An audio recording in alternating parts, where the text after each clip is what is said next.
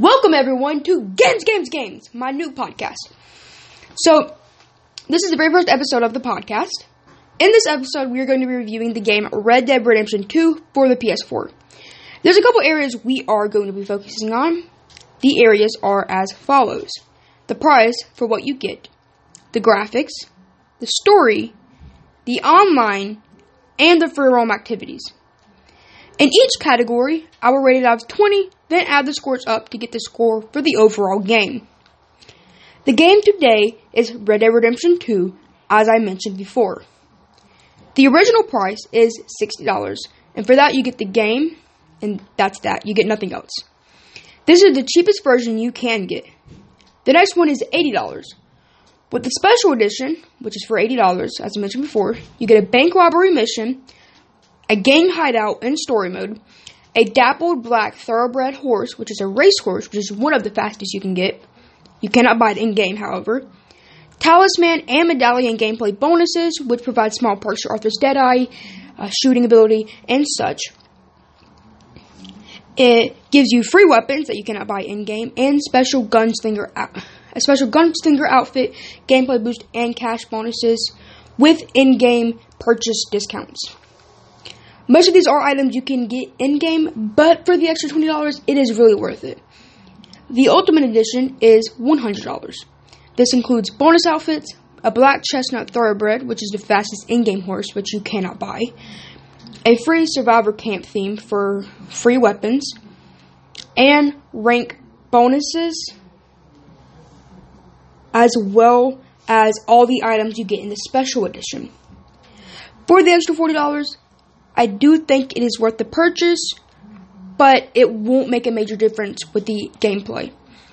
So if you do not get the special edition, or if you do not get the Ultimate Edition, you're not really going to notice a difference. It's just things that can make it easier, or things that no one else would have, really.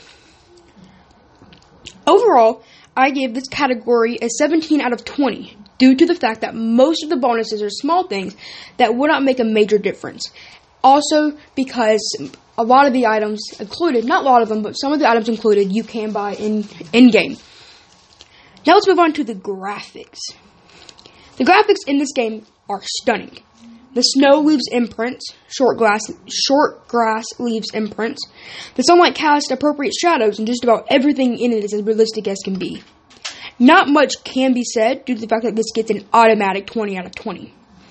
Now we are moving to the story. The story is extremely long. It can take up to a month to complete, playing non-stop. The story follows Arthur Morgan and his adventures in the Vanderlyn gang.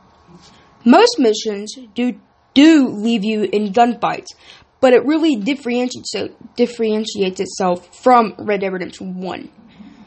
All missions are different. It can range from anything from fishing to robbing a bank. The story really keeps you interested and invested in the game and characters, to the point where you can end up crying when a character dies, which has happened to me on different occasions.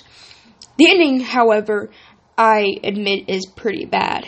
I am attempting to keep this spoiler-free, but the ending is going to knock a point off. It depends on really how you play the game, which ending you get, but most endings I have gotten are pretty bad and just leave me wanting more, and I expected a much better ending on such an amazing game. This category does get a 19 out of 20. The online is absolutely trash.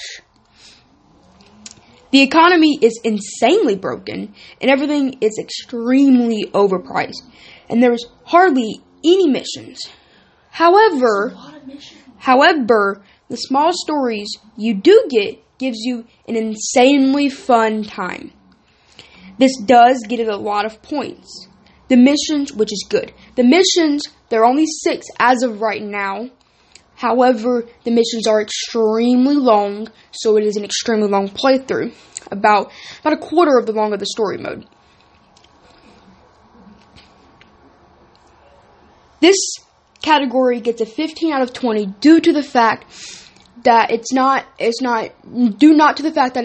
fun to play, but because just everything's extremely overpriced, and Rockstar hasn't really handled the economy well, which they are going to fix.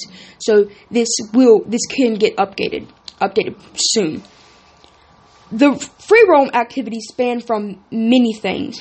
You have the ones in Red Dead Redemption 1, such as poker, Five Finger Fillet, cards, and all the other ones.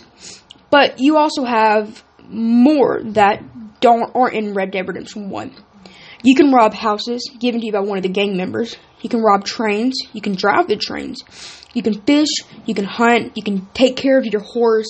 You can play dominoes. Or you can just go out and enjoy the scenery, which I have done on multiple occasions, just riding my horse and just staring for a long time, because it is such an amazingly stunning game, as I have mentioned before. This category gets a 20 out of 20. Now, for the final score of the game. I give it 91%.